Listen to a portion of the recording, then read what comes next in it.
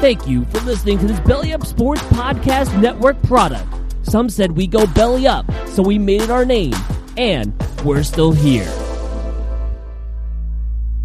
Another day is here, and you're ready for it. What to wear? Check. Breakfast, lunch, and dinner? Check. Planning for what's next and how to save for it? That's where Bank of America can help. For your financial to-dos, Bank of America has experts ready to help get you closer to your goals. Get started at one of our local financial centers or 24/7 in our mobile banking app.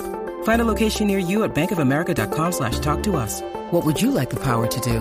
Mobile banking requires downloading the app and is only available for select devices. Message and data rates may apply. Bank of America N.A., member FDIC.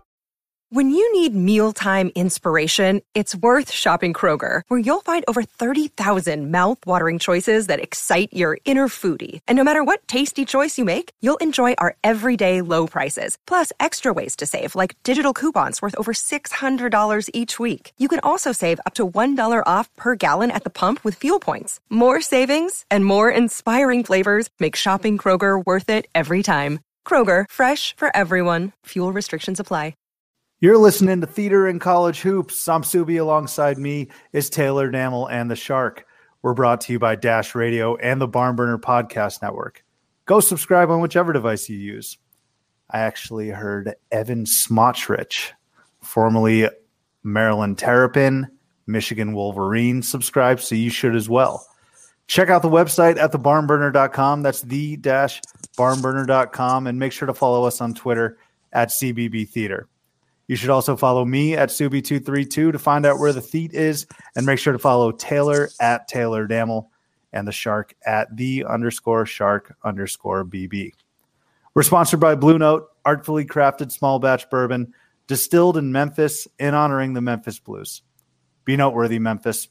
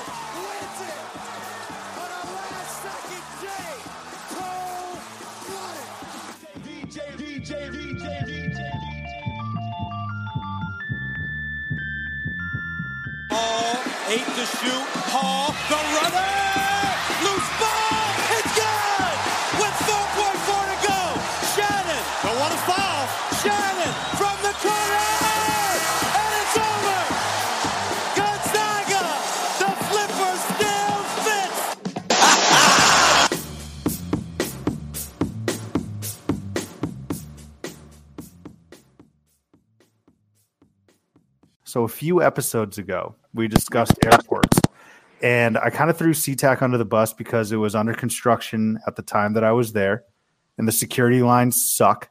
So I still have that memory of SeaTac in my brain, and I still rank them pretty low. Shark, you traveled through SeaTac. Do we have an official grade or reaction to Seattle-Tacoma Airport? Didn't get much of a reaction. I landed in a terminal that was under construction, so as soon as I put my boots on the ground, I'm automatically, it's wicked loud. Like I can't hear anything as soon as I'm walking. So I'm not going to hold it against them, because I'm all for, people in airports doing what they need to do to better themselves. So I support that, and I encourage that. So I'm not going to give them a full reaction yet. But outside of that, it was kind of just, an 89 mile per hour fastball right down the middle, kind of a normal baggage claim, not much in terms of food. I will say I kind of got lucky.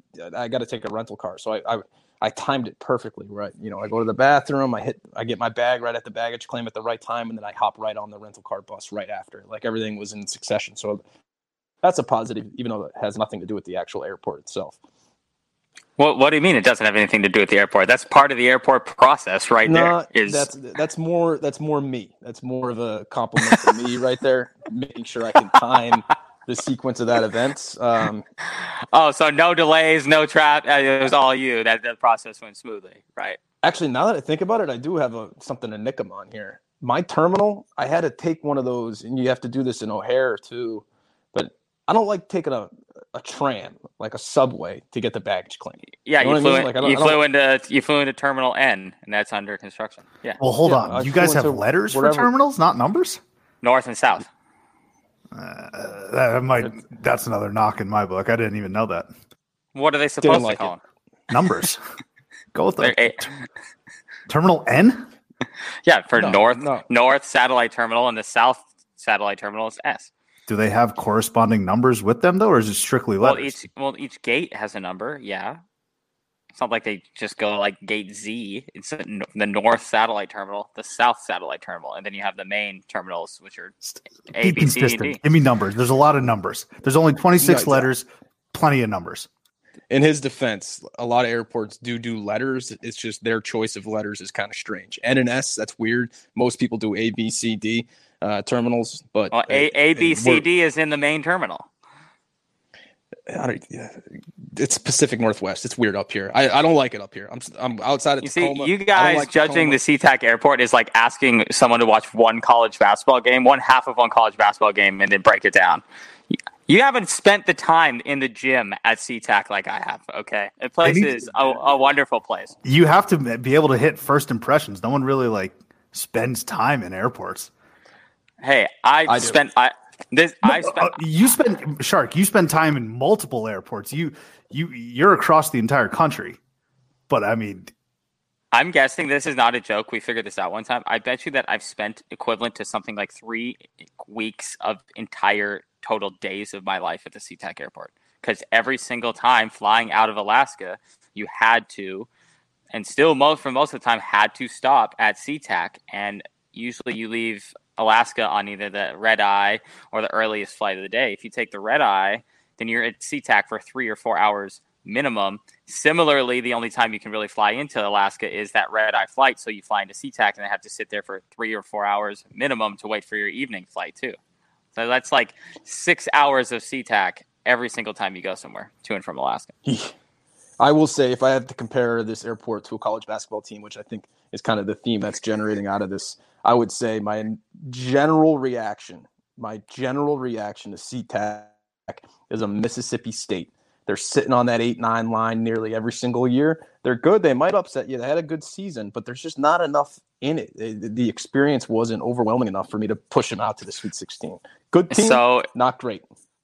So is there main terminal with the huge windows and all the restaurants and all that type of stuff? What is that, like Renardo City or Jarvis Renardo? Who is that? Yeah, Jarvis.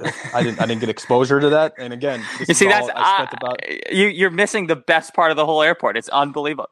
But see, that's why the Shark is exactly who we need to ask. Can't have someone who has been there it's his back. Yeah, quick reaction. You only get one first impression in this life.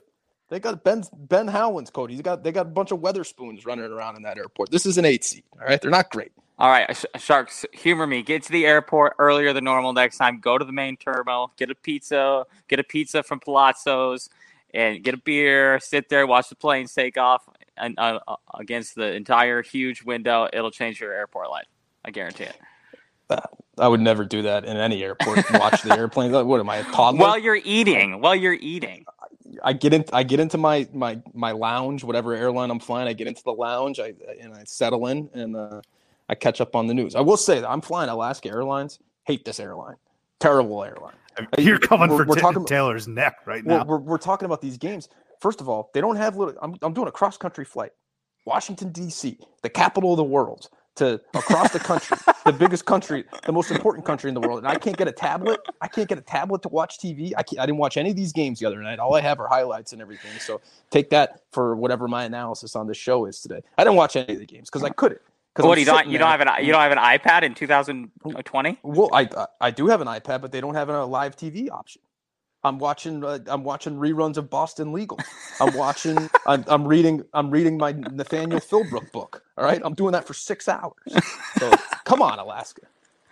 I think Alaska Airlines is probably I think they're like the highest rated airline actually, but they're nothing but great airline.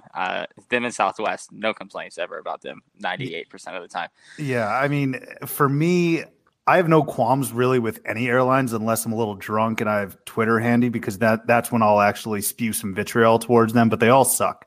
They're all terrible equally across the board. So it's not like I really have one airline that's in my crosshairs more than another one. Oh, I just hate United and American. I just have awful experiences every time. I'm willing to put that out there.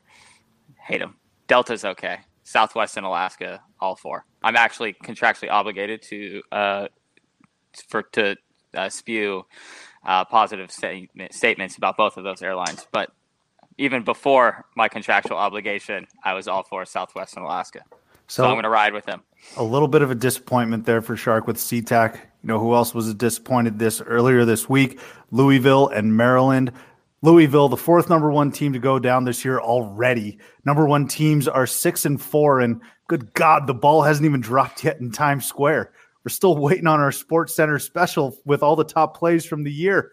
We just now got the Time Person of the Year, hug for Greta Thunberg. And then, four teams, and we haven't even celebrated the legacy of the great Martin Luther King. 6-4, our number one seeds. And it begs the question, who was more disappointing between Louisville and Maryland? I'll start. I say it's Maryland because that's a game that they should have won on the road against Penn State. A Penn State team that's solid, currently 8-2. Entering that game, they were 7-2. But in one of the better rosters, I suppose, that Pat Chambers has had. But if Maryland is supposed to be a top 3, top 4 team, and if I'm putting my neck out on the line on this show, saying that they're potentially underrated, which is what I said last week. And if you want to be taken seriously, you got to win that game. You got to go to State College, which is not a difficult atmosphere to play.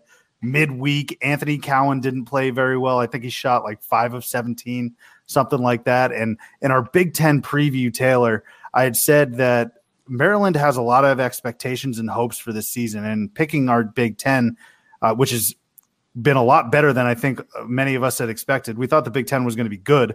They are great right now. But the one flaw with the Terps that I said was Mark Turgeon. I don't think he's that great of a coach. And so I was a little bit more disappointed with the Terps than I was Louisville. And quick side note, it feels like Penn State, whenever they get these crazy upsets or these top 5 upsets, it's always at home. You can never count on them to do it on the road.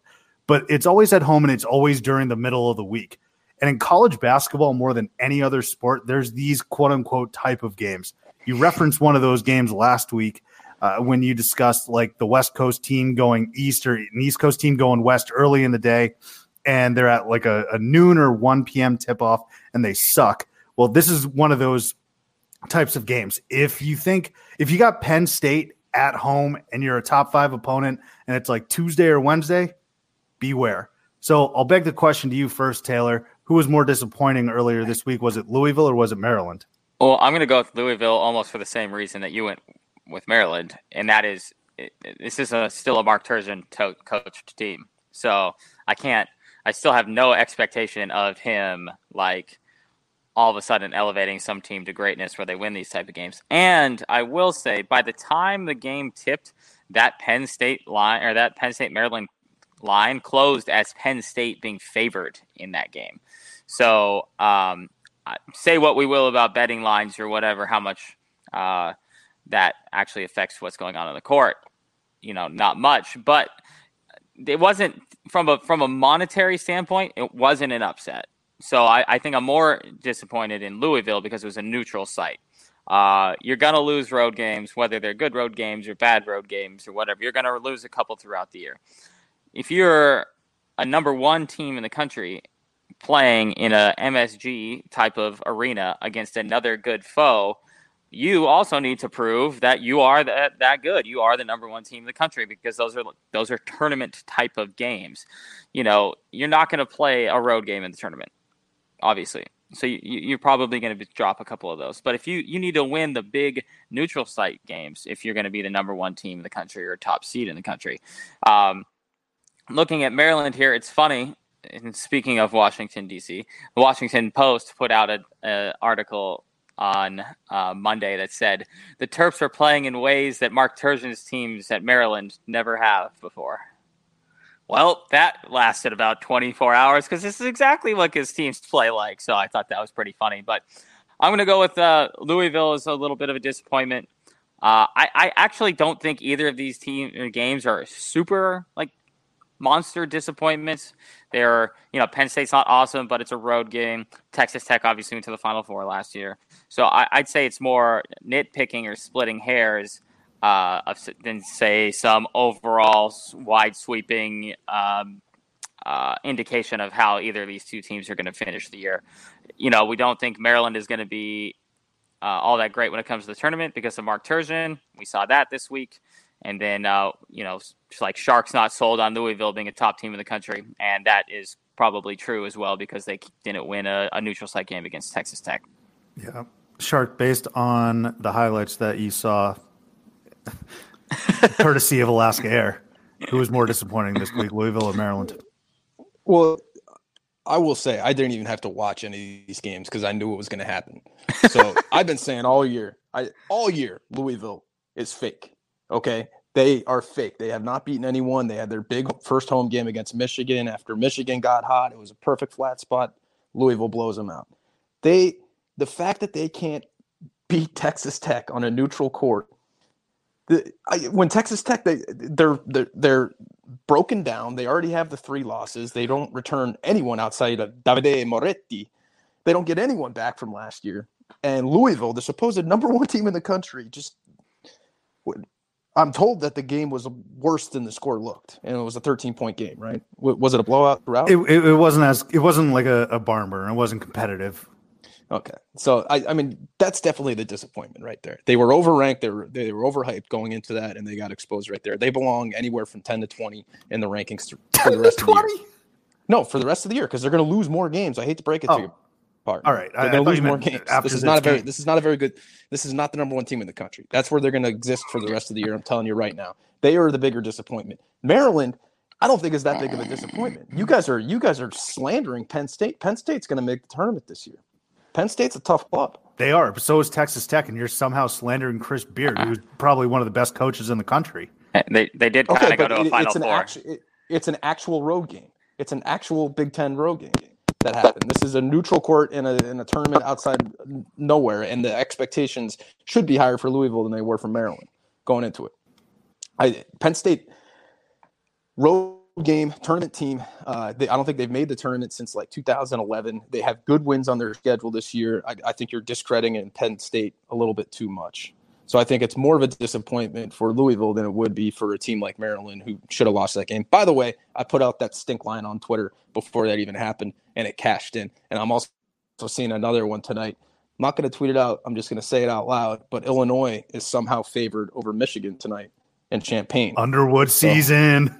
Well, what's going on there? That stinks. But I think that'll be well. And if Michigan wins that game, then I never said that. Well, I'll tell you this much. This is where Brad Underwood lays the groundwork for his Big Ten Coach of the Year nominee and win towards the end of the year. But I don't understand why you're writing off Texas Tech because, again, like we had said, this is still a Final Four DNA type team. I know they lost a lot of their players, but they still have Moretti. They still have Chris Beard. And then let's look at their losses. They have 2 losses in overtime against DePaul, which was a true road game, against Creighton, who's coming on pretty well. And then, of course, to Iowa, who we said is probably the most underrated team in the entire country.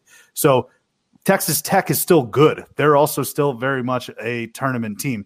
Penn State is solid, but if you're a top 5 team like Maryland's supposed to be, who's getting all of this credit and all of this praise, this was a perfect game for Louisville to lose. It doesn't surprise me that Louisville lost this game. I was surprised that Maryland lost this game because I bought into them. I don't agree. I think Texas Tech, it was reflected that they are not the team that they were last year.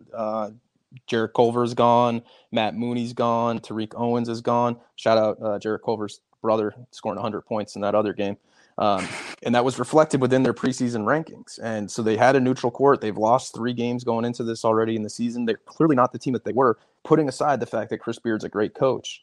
Louisville, they were ranked 7 at the start of the year. They have a hype surrounding them, and it's gonna get revealed, and people are gonna start to recognize that they don't have the talent. Jordan Noir is a good player, but I've been saying it from the outset. He's kind of a finesse guy, despite all of his numbers that he puts up in the game. He's Andrew Wiggins. He's a jump shooter. Well, so you say that Louisville is going to fall between 10 to 20, which No, Kentucky I and didn't say Duke not this week. That's not going to happen this week. I'm going to say for the rest of the year, they're going to exist from 10 to 20 because that's who they are. But who's going to be, and that's fine maybe on a normal year, but like who are the 15 teams you're putting ahead of them every week?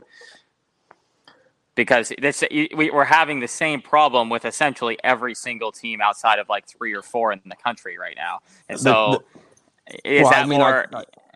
I think once the conference plays get going and Louisville starts dropping games on the road, at Virginia Tech, and they lose at home to Virginia, and they're having all these losses, I think that's going to start accumulating, and they're going to just be in the 10 to 20 range. And I think the top 10 teams are probably going to be the ones that we're used to seeing outside of North Carolina, outside of Michigan State. Like Louisville is always in the top 10. Yeah, I think Louisville is not always in the top 10, and not recently, and I think Michigan State will be in the top 10. So. Well, I also, if you're expecting Louisville to trip up an ACC play, then extrapolate that to Maryland in a much better conference in Big Ten play. I mean, I think Maryland's going to be surviving in that 15 to 20 range. I'm not so sure about that. That's why I think Penn State is a good team. I think Penn State is someone that's going to be in the tournament picture throughout the year. So I think Maryland is going to be fine. This is a game that you're supposed to lose, and it's probably a good thing for them to get humbled a little bit earlier in the year because they're riding off the coattails of Cowan hitting that 75-foot three-pointer against Illinois over the weekend. They kind of needed something like this, and I think that they are going to be a top 10 team throughout the year. So go ahead, Subi, this is the first year, just kind of going back to the first thing you said, this is the first year that 4 teams have lost before. 4 number 1 teams have lost before January 1st since the AP poll came into play in the 40s. But I'm just looking at the rankings right now. I mean, I guess your boys at Oregon would have to take Louisville's spot in that top 10. Yeah, you're answering a question that I'm not like. Of course, this week Louisville's still going to be a top 10 team. Well, no, I'm just saying. I'm extrapolating this over the rest of the year. Saying that they're going to be in the 10 to 20 range essentially means that you're saying that teams like Tennessee and Butler and Memphis and Florida State and San Diego State are going to be better for the rest of the year than Louisville is, and I just don't see how that's even. I just don't see that happening. I do. At least not in a rank. Who's San Diego State gonna beat? That's gonna push them over Louisville this year. To get into the top 10, you want me to predict who my top 10 is? Well, you can't predict it. You can't predict it one way and then not want to predict it back the other way. When you were looking for the information, why? Well, the difference is I'm making a prediction about one team, and then you're turning around and saying, "Hey, man, why don't you go ahead and predict 9 other teams?" It's like, because college basketball is more than just one team. The whole point of the rankings is deciding how the teams go in order to determine who's best. So you can't just say one team is going to be like this and then not take into account other teams. Take it easy. What's wrong with me just saying I don't think this team is going to be in the top 10 in the middle of the year, and then you're turning around and your counter is to say, okay, who's going to be in the top 10? It's like a preposterous counter. Like, what do you? Well, because the top 10 has to have 10 teams in it. So fill in the 10. It can't just be Louisville outside of it, and then maybe there's going to be other teams that could be there. I'm just telling you, I don't think they're going to be one of those 10. How can anyone ever have a conversation with you? It's like the alternative is to fill in the blanks of 17 different scenarios. Well, because you're the one who's bringing up the scenario. I think Louisville is going to lose a lot of games in the ACC, and they were exposed in this matchup. And then leave it there. Then leave it there. Don't predict rankings and then not predict rankings. Well, why not? Because I'm taking the next step. When you lose a lot of games in the ACC, you're going to end up in the 10 to 20 range. I mean, what is so outrageous? And you want me to go open up my algorithm over here and figure out if St. Mary's is going to win out and get into the top 10 throughout the year? Gonzaga, St. Mary's, Oregon, Seton Hall, North Carolina, Virginia, Maryland, Duke, Michigan State, Michigan. Perfect. Great. That's 9. Yeah, there you go. Oh, good. Was that hard? Come on. No, it's just ridiculous. You're asking me. I see where both sides are coming from here, but I just don't. My fundamental difference with the Shark is that I don't see Louisville dropping a ton of ACC games because we had thought teams like we come into this season thinking like Duke and North Carolina are invincible. We've seen what happened with Carolina. I'm not saying Duke's not great, but they can be beat. They can clearly be beat on the road by an inferior opponent. But I could see if Louisville does lose a string of games and some of these mid-major teams like a Utah State or SDSU, some of these others string together their wins and continue to win, like again Gonzaga, they could replace them for sure, and they'd stay atop Louisville as the season progresses. Now this game begged the question: who was more disappointing, Louisville or Maryland? The other question that it really evoked for me was, and it's kind of been the question all season: does everyone just kind of stink? Or are there still great teams? Now, in my opinion, I don't think everyone stinks. I think it's just very balanced. I do think, however, and again, you could just point to the records, but I'm looking at how they played. The two best teams in the country right now are Kansas and Ohio State, and I think they are that much better than the rest of the competition. Ohio State has certainly shown that. I'm still going with Kansas based on their talent, based on their point guard play in Dotson, based on Doak, and obviously the Hall of Famer Bill Self. And even that game against Duke, if they didn't turn the ball over a million times, they'd probably win that game. So I think Kansas and Ohio State, I'd be fine with whomever gets number one next week. I think they're in a stratosphere by themselves as it stands. And then the next tier behind that is Michigan and Baylor, as a matter of fact, because I think Baylor has a couple of really good wins. And they've shown toughness throughout the entire year. And Scott Drew is obviously still a really good coach. So question to you, Shark, is it still very balanced, or do you find one or two teams that are clear-cut favorites above the others? I think you nailed the clear-cut favorites. I think Kansas and Ohio State have definitely separated from the pack a little bit. I think your secondary line there, are you not including Duke, Kentucky, Gonzaga? I might include Gonzaga after this weekend if they win at Arizona. But based on what the Michigan and Baylor have, the teams that they've beaten, especially away from their homes, I'm talking Baylor against Washington.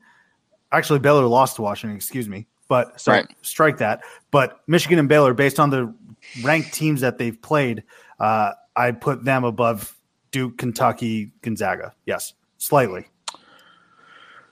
Yeah, I think you'd be wrong there. I would still put Duke and Virginia and even a team like Auburn,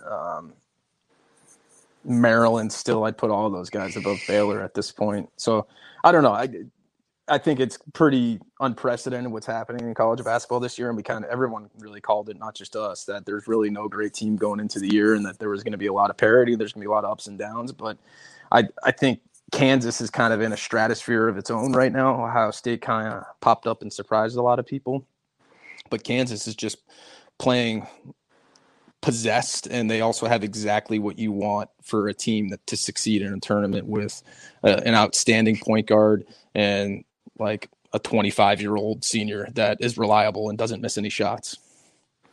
Granted, the shots are like 2 feet long, but yeah, Azubuike is still leading the NCAA in field goal percentage at like 80%, and he's going to be one of those guys. Was it Ben Simmons' his rookie year or in college? Someone didn't take a shot outside of like 8 feet or something for an entire year, and I feel like that's what Azubuike's year is going to be. Yeah, he doesn't need to. Thank you. I fucking love those players. I want those players that know their game. You know how many times we keep saying get on the block? Right. And meanwhile, I got Diamond Stone taking corner threes. Like, what are we doing here? I love Doak.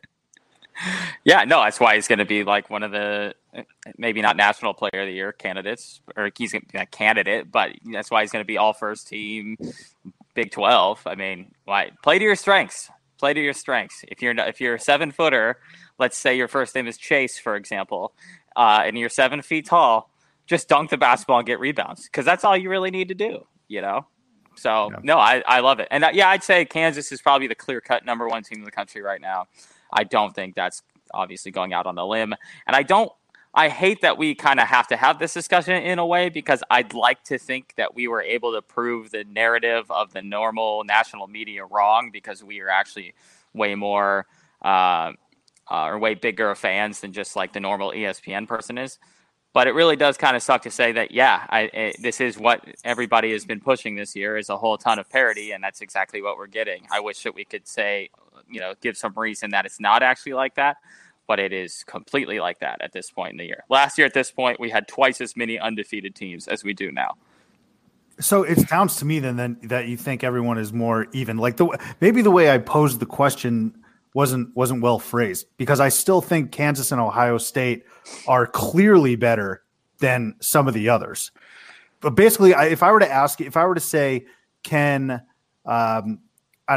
Virginia knock off Kansas in a road game? Yeah. No, I agree with Shark. I don't think they can.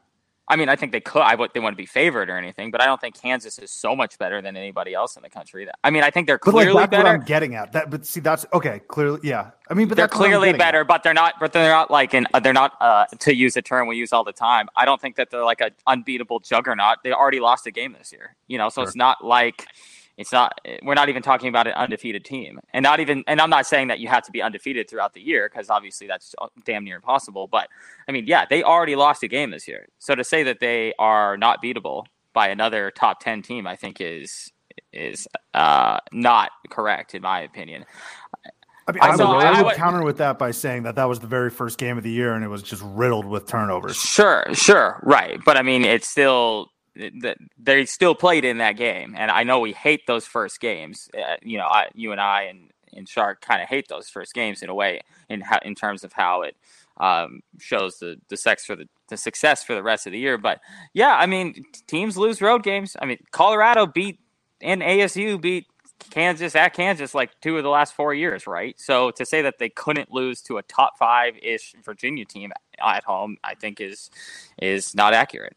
I'm not saying it would happen. I'm saying that I would give it maybe only like a 25%, 20% chance of happening. But to say it's impossible is going too far out on a limb. This particular year, this particular Kansas team. Yeah, that's fair. I want to unpack Baylor for a little bit, because Shark, you aren't as high on Baylor as I am, but I think Baylor's a very good team. And what this is, how we always say that we're Dufresning, getting through the shit, for example, or we're Preston Blaking, standing on a hill despite all facts pointing the other way. This is a new one. This is what they do. Baylor, they yoast.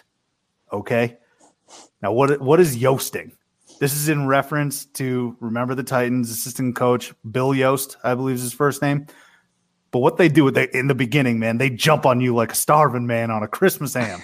That's what Baylor does. They jump down your throat right after the tip, and they have like a 15-point lead going into the half, and then even within the first 5 minutes of the second half. But they don't finish the ham. And they don't score again. Yeah, right. They don't finish the ham. The Grinch, he comes down the chimney and he steals the fucking ham. But they yoast in the very first half. They'll yoast you. And they just can't finish, though. The past 2 games against top 18 teams in Butler and Arizona, they jumped down their throats, but it came down to a couple final possessions in both of those games. But I do like Baylor. I think they're able to score very well. And this game, I think Butler deserves a lot of love as well. We talked about Travis Steele and Xavier, but your boy Jordan for Butler coached up a hell of a game. And I actually feel bad for Jordan, because they had a very last possession to win. I think they were down 1, and there was only 0.7 seconds left, so they were inbounding underneath their own hoop. So the probability of Baylor winning and hitting a shot with 0.7 seconds left, slim to none. But I mean, any head coach is going to say, okay, what can I draw up? What am I going to be able to do to get just get a decent look? And so Jordan draws up this play for one of his best players, or maybe his best player, Kamar Butler, to come streaking across half court, parallel. Say that again. Kamar Baldwin. Thank you. Plays for Butler. Easy mistake. And I had to jump in and correct you, because I wanted to give him a shout out. He's making a push for the Van Wilder house this year. But continue. I'll actually let me interrupt you afterwards this as well. But so Kamar Baldwin, I just feel for Jordan, because he draws up this play. Baldwin streaks across, again, 0.7 seconds left. And Baldwin takes a dribble, thinks he has enough time to take a dribble and then launch a shot. Like, dude, get rid of the ball. So I just felt bad for Butler's head coach because you draw all those plays up for nothing. Yeah, I want to jump in because you mentioned that I'm not down on Baylor, right?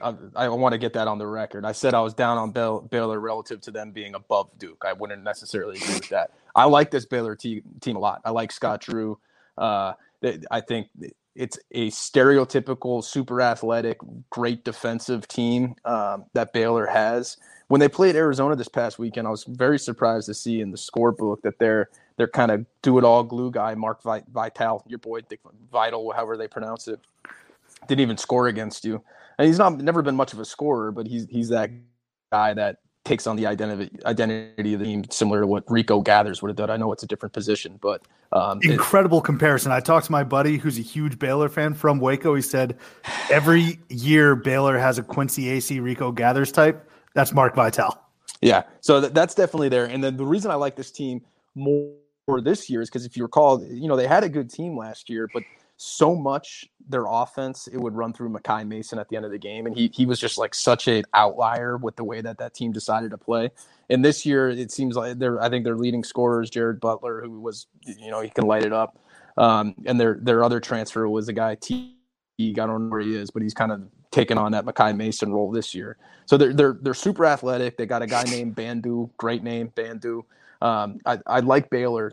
I definitely could see them making a run to the Final Four. It's just a matter of, as it sits right now, not super impressed. And you're right, they didn't look great against Arizona when you guys played them over the weekend. Bandu is not even the best name on the team either, because Flo Thamba is probably the best name on the team, which is just an incredible name. I will say such a deep team, deeper than a Lou Malnati's deep dish in Chicago. How about that, Father? I can appreciate that. And real quick, Taylor, before you continue, to circle back to that Van Wilder house referee with Kamar Baldwin, the previous Van Wilder house guy for Butler, Roosevelt Jones. It's Roosevelt something. That's right. He's in there. Good God, he was there forever. Yeah. Well, I mean, it's Kamar Baldwin he started as a point guard. As a freshman, and he's just there. He's never going to – he might go to the NBA like Shelvin Mack would have done for them, but, you just exist long enough in tough Butler games, NBA scouts can be like, who the fuck is this guy? I want him on my team. And then you got a 12-year NBA career, and then we'll probably meet the next one this year when they're playing in a Sweet 16 game. Where was I? I don't even remember. Flo, you're talking about Flo Thamba. Yeah. Well, sorry, I started looking up Lou Malnati's because I was just going to point out that there are 4 Lou Malnati's locations in Arizona. I believe they're the only locations outside of the greater Chicagoland area. There's a few outside of O'Hare that I tend to frequent whenever I'm passing through. Well, next time you're in the desert, we got that option for you, too. Good. No big deal. So, Baylor is kind of regarded as a really good offensive team this particular year. I don't think that they're regarded as an awesome offensive team every single year. We've talked about how athletic they usually are, but they don't necessarily have a lot of shooters. A couple of years they have, like the Brady Heslip years, so on and so forth they have. Now, their offense is regarded pretty highly this year, but I would actually say that the knock on them, from my personal standpoint and what I have seen from them, is their offense. In their three toughest games, Washington, Arizona, and Butler. And you can say Villanova might be in there too, but knowing what we know about Villanova now, I'm going to say that Washington was a harder game than Villanova was. In those 3 games, they've shot 35, 33, and 30% from the field. And those are against their only, 3 of the 4 good teams that they've played this year.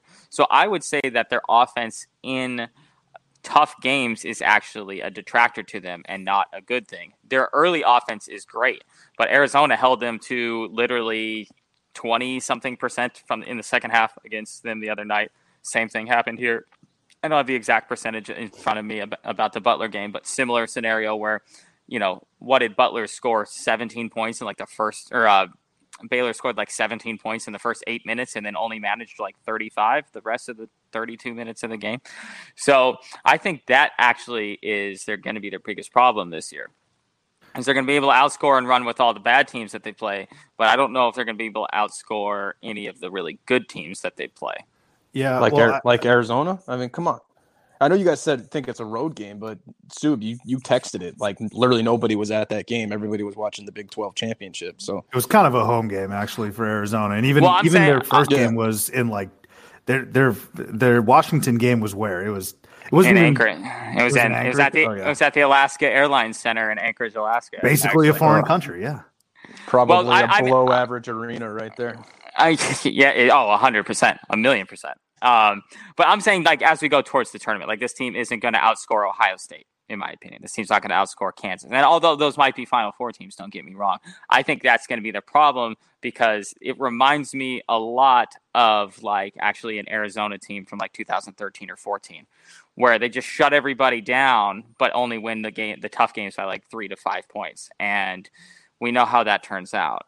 That you're going to run into a team that is just better offensively than you are, and they're going to beat you. And so I think that this team also has a Final Four type of aspiration, but before I would make that proclamation, I would say that I need to see them play better offensively against good teams and not just against the bad teams that they play. I will say their last 2 games being at home in Waco did help them a little bit. It was for sure against Butler. So I don't know if they win those games on the road, but those are also games that they've dropped even at home in the past. Well, let me interrupt you here. Like you have to shoot better than 30% from the floor on your home court in back-to-back games. And although they won those games, and that's of a credit to them, you can't just go your whole season shooting 30-something% from the floor and hoping that it's going to work out, because it's not going to. Yeah. I don't know. I like the ability of teams to win when the shots aren't falling. I think that's a testament of a team that's going to win when it matters. Sure. Yeah.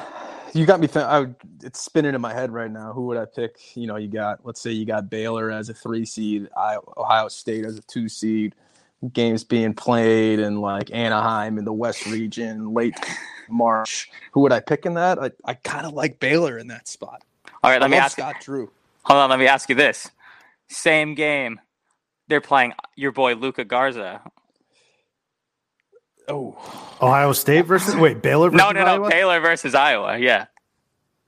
See, I think Baylor's deeper than Lou Malnati's, man. They throw so many big guys at Garza. You won't know what hit him. Right. Okay. Yeah. I think that game would be pretty close, though. And what I'm getting Gillespie. at. Yeah, Gillespie, who had a career high against Arizona, because Arizona only gives up career highs in every single road game they've ever played of all time to random dudes that you've never heard of before. At some point, look yourself in the mirror. If it's only Arizona doing it, fucking stop doing it. No, I know. But I think that this team's going to play a lot of close games when it comes to those teams. So I think, like, say that Iowa game, the hypothetical Iowa game. Sure, Baylor might play that or win that game, but they might leave Iowa in the game for too long that someone like Garza scores like 6 points down the stretch and beats them. I think that's what I'm getting at as they're going to be their bugaboo this year is as good as your defense might be, any team in the country can still probably score. I can't tell you when, but at some point they might be able to get 3 buckets in a row against you. As rare as it might be. And one of those times always seems to be in like the last 4 minutes of like a Sweet 16 or Elite Eight game. And I think that's what their bugaboo might be. Could be. Based on what I've seen thus far, they've been able to hold on against quality opponents down the stretch, which is a good sign moving forward. Yeah. Shark, let me ask you and bring this up from a couple weeks ago. You had mentioned the Ewing theory. This was breaking news about James Akinjo and a few other Georgetown players transferring from Georgetown, and Georgetown was pretty terrible a couple weeks ago. And now they have a chance to end Saturday night, enter Sunday, a perfect 3-0, since you had mentioned that they got Syracuse this upcoming Saturday. They beat Oklahoma State last week, and then they won another game. I forget who. Care to comment on your Ewing theory? Well, not yours, but the Ewing theory. Yeah, so I tweeted when Akinjo that decided to transfer and, the other guys got in trouble on the team. Could the Ewing theory happen on a team coached by Patrick Ewing, which would be very weird. The Ewing theory obviously being in the late 90s when he got hurt for the Knicks, and I think it was 1999 when they went on that outrageous run to the NBA Finals. I think it was the Finals, but I was young. But Pat Ewing left the team played better all of a sudden. Bill Simmons pretty much came up with the idea, uses it whenever this happens in sports going forward. And it's kind of happening right now with Georgetown, but it doesn't totally make sense because it implies that the best player leaves the team. And if anything, the best player is really asserting his dominance on the team right now. And that is Mac McClung. He's going to be a star in DC. I know he is. There's two big radio stations, sports radio stations in DC. There's 106.7 The Fan that will talk about the Redskins pretty much all day, even when the Nats are in the Super Bowl. And there's ESPN 98. The Nats were in the World Series, excuse me. Like, they're always going to talk about the Redskins. They'll throw in some – no one will ever talk about the Wizards. You got 980, which will also always talk about the Redskins. But I was flipping through the other day, and I flip over to 980, and I'm expecting, because everyone's excited about Bruce Allen maybe getting fired finally, and they're talking Haskins. And then literally there's a guy calling in wanting to talk Mac McClung. He was talking McClung. It was like a random day, and it's kind of starting to happen here. The problem is the team, they need to string together a lot more wins. So this game is pretty big for them on Saturday in DC at Capital One. They're playing Syracuse, of course, longtime rivals. If they can get that win there, I think the momentum will really start to pick up, especially when you got Maryland. There's tons of Maryland graduates in DC as well. So if there's two really good college basketball teams, and I'm not putting Georgetown on the same pedestal as Maryland, but the excitement and the energy could come back to Georgetown, especially if they become a fringe tournament team, which they were last year. They just couldn't get over the top. So are you officially not going to say that this is Ewing theory because you're saying that McClung's their best player? Well, no, I will say it was a Ewing theory because without a doubt, Akinjo was their highest recruited player on the team this year. But sometimes when you take someone out, someone else has to step up. And McClung, I mean, he's electric. We've talked about him a ton of times on the show, and he's just a superstar waiting to happen at the college level. I'm not sure it's going to really be there at the NBA level, if at all, but he's going to be someone. If they can get this team consistently in the tournament and on the national stage, and he can be put into the national spotlight, everybody's going to love this guy. I mean, I kind of feel like if you know college basketball, you probably already love Mac McClung. So I would be excited for a wider audience to get on that bandwagon. Yeah, he's honestly like Jimmer Fredette, but can just absolutely throw down and just incredible dunks, like Zion Williamson type dunks. He's half Jimmer, half Zion Williamson. If that's even possible. Is he like a likable Grayson Allen? No, because Grayson doesn't have the electricity surrounding him that Mac McClung does, and the swagger. Yeah, definitely not the swagger. Yeah, no, definitely. Yeah, his uncle is Riff Raff. I think that's the coolest part about Mac McClung. Well, and Georgetown is a Jordan school, right? Yeah, That's so he's tiptoeing in his Jordans every game. Yeah, I think Mac McClung is everything that Grayson Allen wished he was in college from a perception standpoint. Maybe that's a good way to Agreed. Put it. Yeah. Would it if you were to ask Grayson Allen right now, if you had to trade your NCAA title, but you would be revered like Mac McClung or looked at or perceived as Mac McClung, does he take it? No, because you can't replace the experience of being a villain. I think that's something people are going to remember you forever, whether it's Christian Laettner or JJ Redick or anything like that. Like, people are always going to remember Grayson Allen, even though he's having a mediocre career in Utah right now. Mediocre is pretty nice. Yeah, that's definitely nice. Yeah. I think he's in Memphis. He's in Memphis. He did. He was in the Conley trade, wasn't he? But McClung, he's not on Grayson Allen's level right now. Not enough people care about Georgetown basketball. The only reason we know who he is because some guy, tweeted him out sometime, and you can look at his dunks when he was in high school. That's the only reason why people know who he is. And the other one Georgetown had, Sue, just to go back to your original point, was on the road against SMU, who's always a tough team. So that's 2 road wins in 1 week since the Ewing theory thought was put out there. Big Grayson Allen had 15 points in 12 minutes the other night. Ooh, he's back. He scored double digits in 4 of his last 5 games. I'll ask the hypothetical to Mac. I had no idea. I'll be like, hey, Mac, do you want to be a villain and then turn into a less than mediocre NBA player? Get 15 and 12? Not bad. Shark, I want to stick with you as well because we got 3 good games on Saturday. One of them being Memphis traveling to your boys. GBO, Tennessee, Thompson Bowling. It's got to be rocking. Chances of there being a fight. Let me start right there. Between players or fans? No, I don't care about. I don't Players? care about the rednecks down there. Players. Low. I think it'll be low. I think it's going to be a pretty close game. To be honest with you, I'm hoping that Tennessee can blow them out, but I don't expect that at all. Actually, higher probability of Penny just deciding to fight Rick Barnes right then and there. Yeah, we've covered this topic, exhaustingly for a while, and I'm very much looking forward to just finally seeing how this plays out. Looking at the handshakes, I love a good analysis of a handshake from my couch. Post-game handshakes, interactions between coaches, always love that.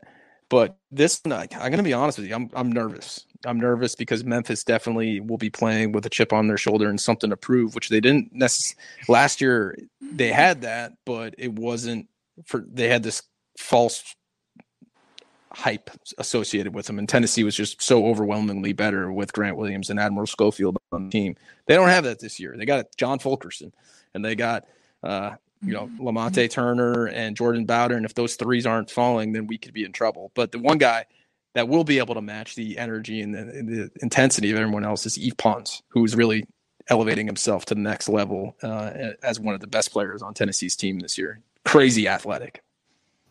Taylor, any predictions for Memphis against Tennessee?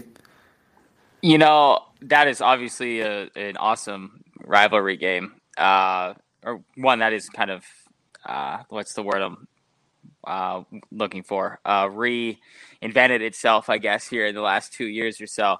I really, as much as I would like to see Tennessee win, I kind of want Memphis to hop back into the national fold, so to speak, because I have pretty high. I didn't have any real predictions for Tennessee previous to the year.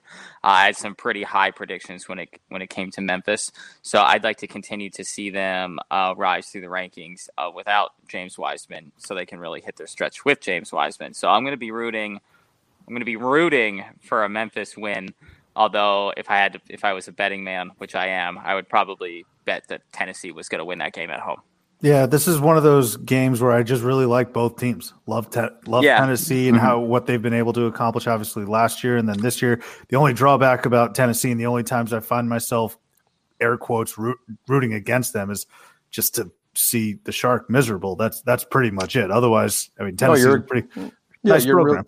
You're a really good friend for saying that. If you want to bet, I know the Barn Chief is going to be boots on the ground for this one, as well as some of the other guys associated with this network. There'll be boots down there. If you're torn on which way to go, Tennessee hasn't lost at Thompson Bowling Arena, and I think it's 31. Actually, they might have just got 32 straight home wins, which is insane. That is a legitimate home court advantage. It is a massive arena. It's bigger than most NBA arenas. I know a lot of people, if you haven't been there and you're just watching college games on TV, you're assuming it's just like a gym that you're used to on your campus. This is a freaking just beast of a building. It's huge. It's over 22,000 people, I believe. They got seats in there that, like, if you got a ticket for this seat, that seat sucks. Like, it's so far away from the court. You're better just not going to the game than sitting in that seat, but they pile it in there. And it is a legitimate home court advantage. That's not what Tennessee does. They've got Neyland TBO. TBA. True. Yeah, TBA. Yeah. I was going to take Tennessee, but since you sarcastically called me a good friend, fuck it, I'll go Memphis instead. Arizona versus Gonzaga, Shark in the desert. Low-key rivalry between these two because they have been like the flagship programs of the West Coast. Arizona, Gonzaga, who you got?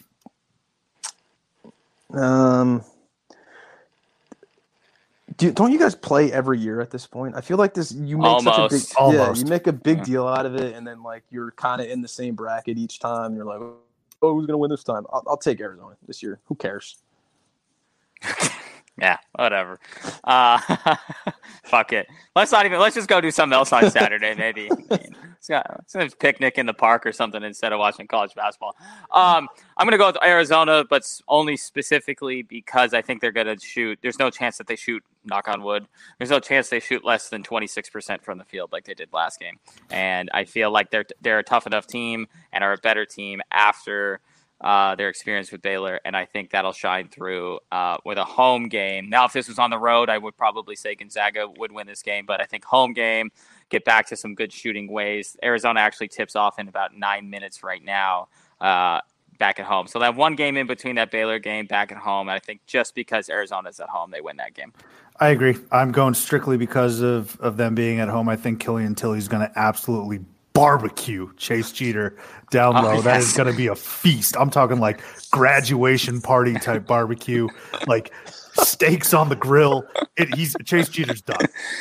But I honestly might just within the first 2 minutes, I might just want Coloco out there. But I am going to go Arizona because of the home crowd, and we've actually seen a Gonzaga team choke at the free throw line in McHale. It was like 4 or 5 years ago. Don't get me wrong. I forget who the player was, Taylor, at the free throw line. Byron something? Byron Jones? No, it wasn't Byron Jones, but he had also played for USC. It was a grad transfer. It was Byron something, and he had a chance, I think, to either tie, maybe to tie at the line, and McHale just got so rowdy that he airballed the free throw. And this is a guard. He missed all three free throws. Missed all 3 free throws. Byron Wesley. Thank you, Byron Wesley. So I'm going Arizona because of the McHale factor.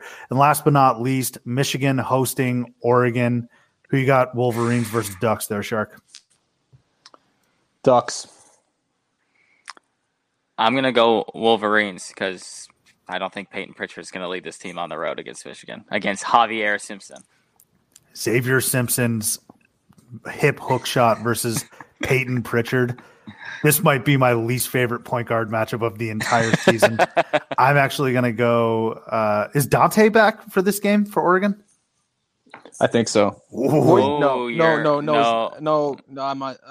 not yet. I think he's got to wait till game 10 or 11. We're only on game 10 right now, so I think he's got to wait till game 11. Because I was going to say that Dante versus Teskey matchup, as much as we like making fun of Michigan bigs, Teskey's actually pretty good. But I'm going to go with Michigan size down low with Teskey and the little Wagner and take the Wolverines at home.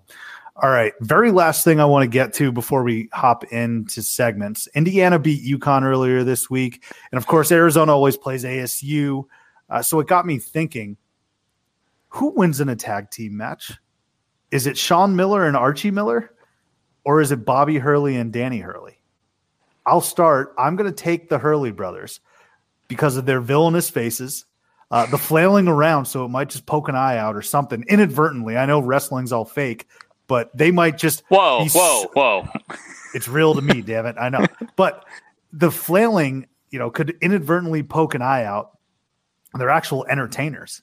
Again, some of the faces that they make, the antics that they do, it's just so over the top, which is exactly what wrestling is. Now, Sean Miller, his counterpart, he's beefy and slippery. He's basically like a marinated steak. I didn't think I'd be making 2 steak references, but here we are.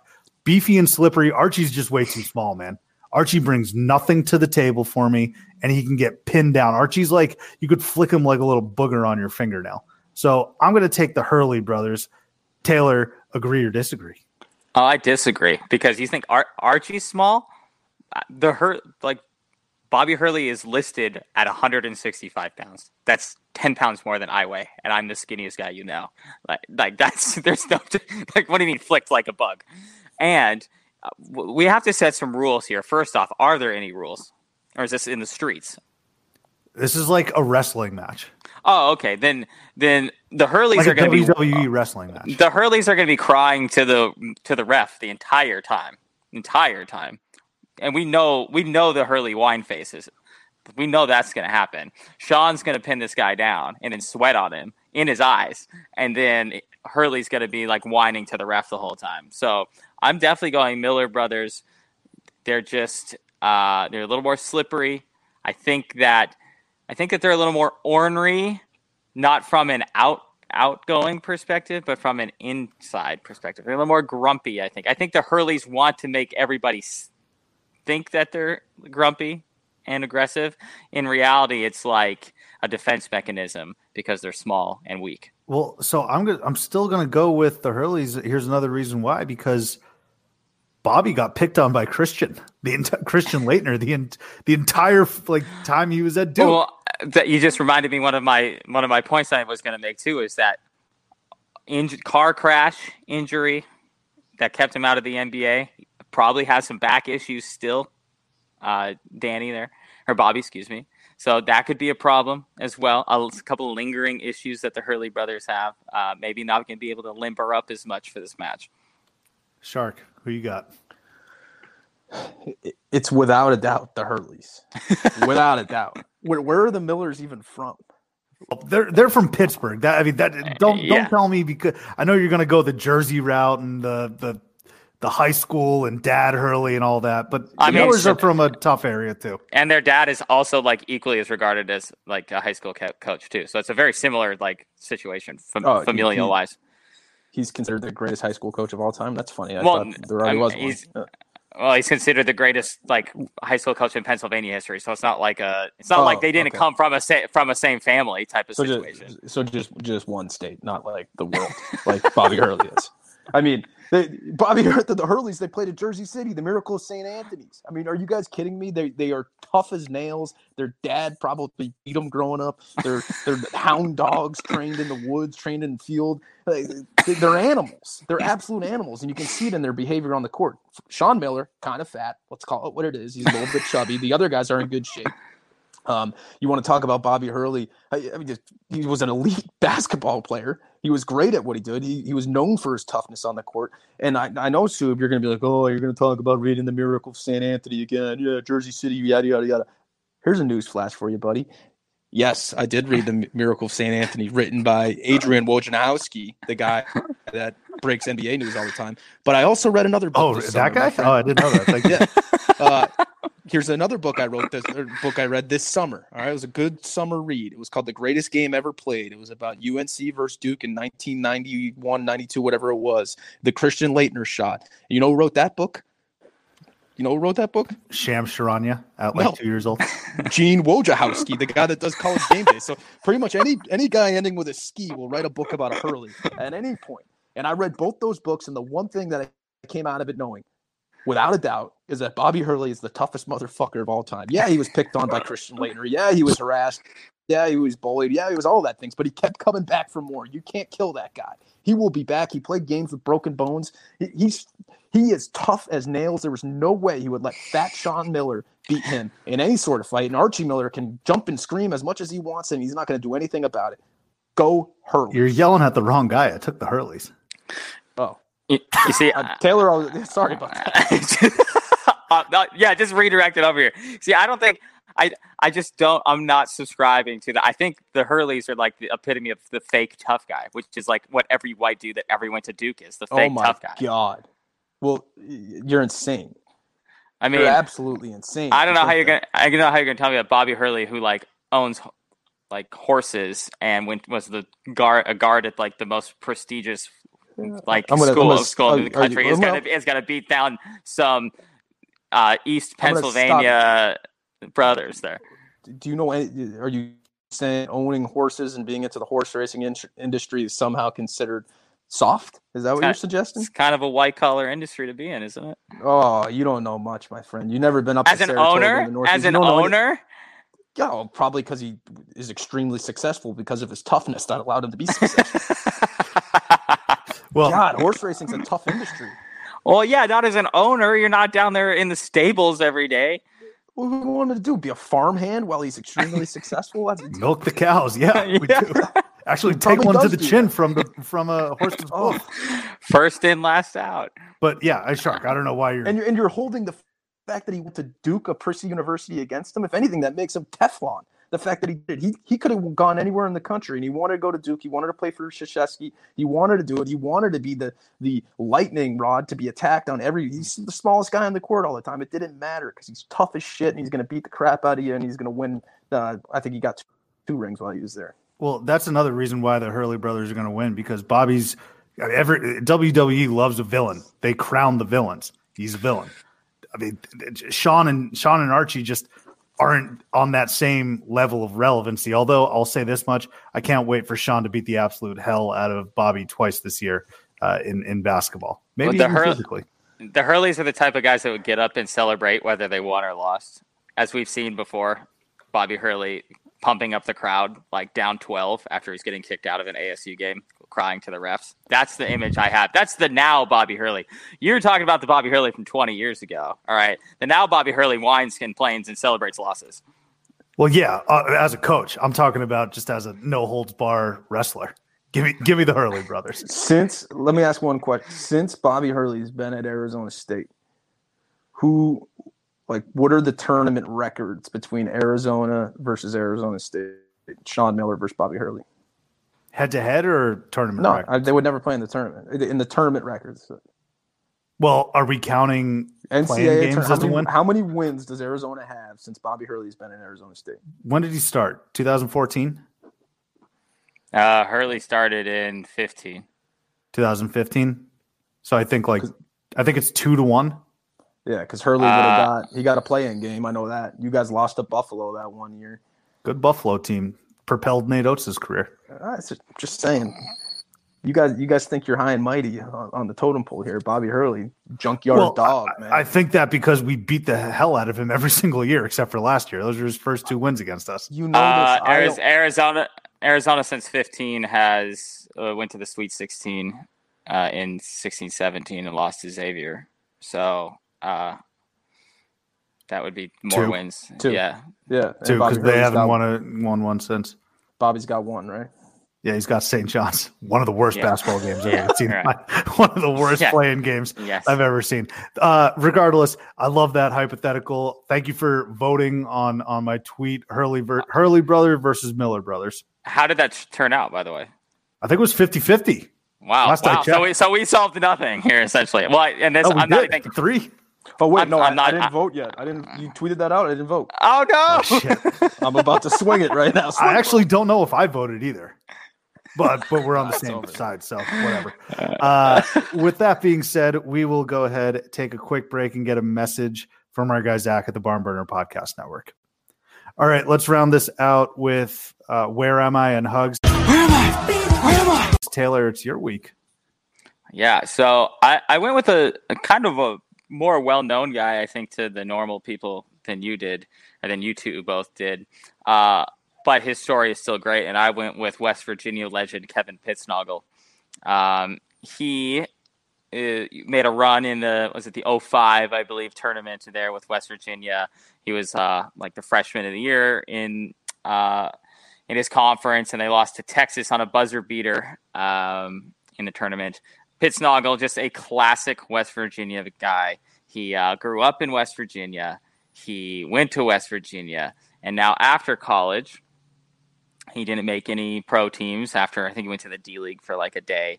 And he became a car salesman and is now a special education teacher in his hometown of Martinsburg, West Virginia. Could you imagine your high school teacher being 6'11", 300-pound Kevin Pittsnogle? I looked up the photo of him right now. How have the years treated him? Oh, not good. At 35 years, come on, Pittsnogle. But hold on, I'm recovering as I look at this. He looks like he's 45 years old. He looks like such a West Virginia dad. He doesn't look good, but literally my first reaction to this photo that I'm looking at, he looks like JB. Soup, our boy. Oh, Jason Brown? JB. Last Chance Brown. He looks exactly like JB from Last Chance U. I thought it was him. Oh, my God. I'm in utter shock right now. He looks just like him. But good for him. It seems like he's found a great little niche and career for himself. He's a West Virginia god. Anytime Country Roads comes on, that guy probably just lights up. You know, he didn't get his high school jersey retired until like last year. I mean, that's insane.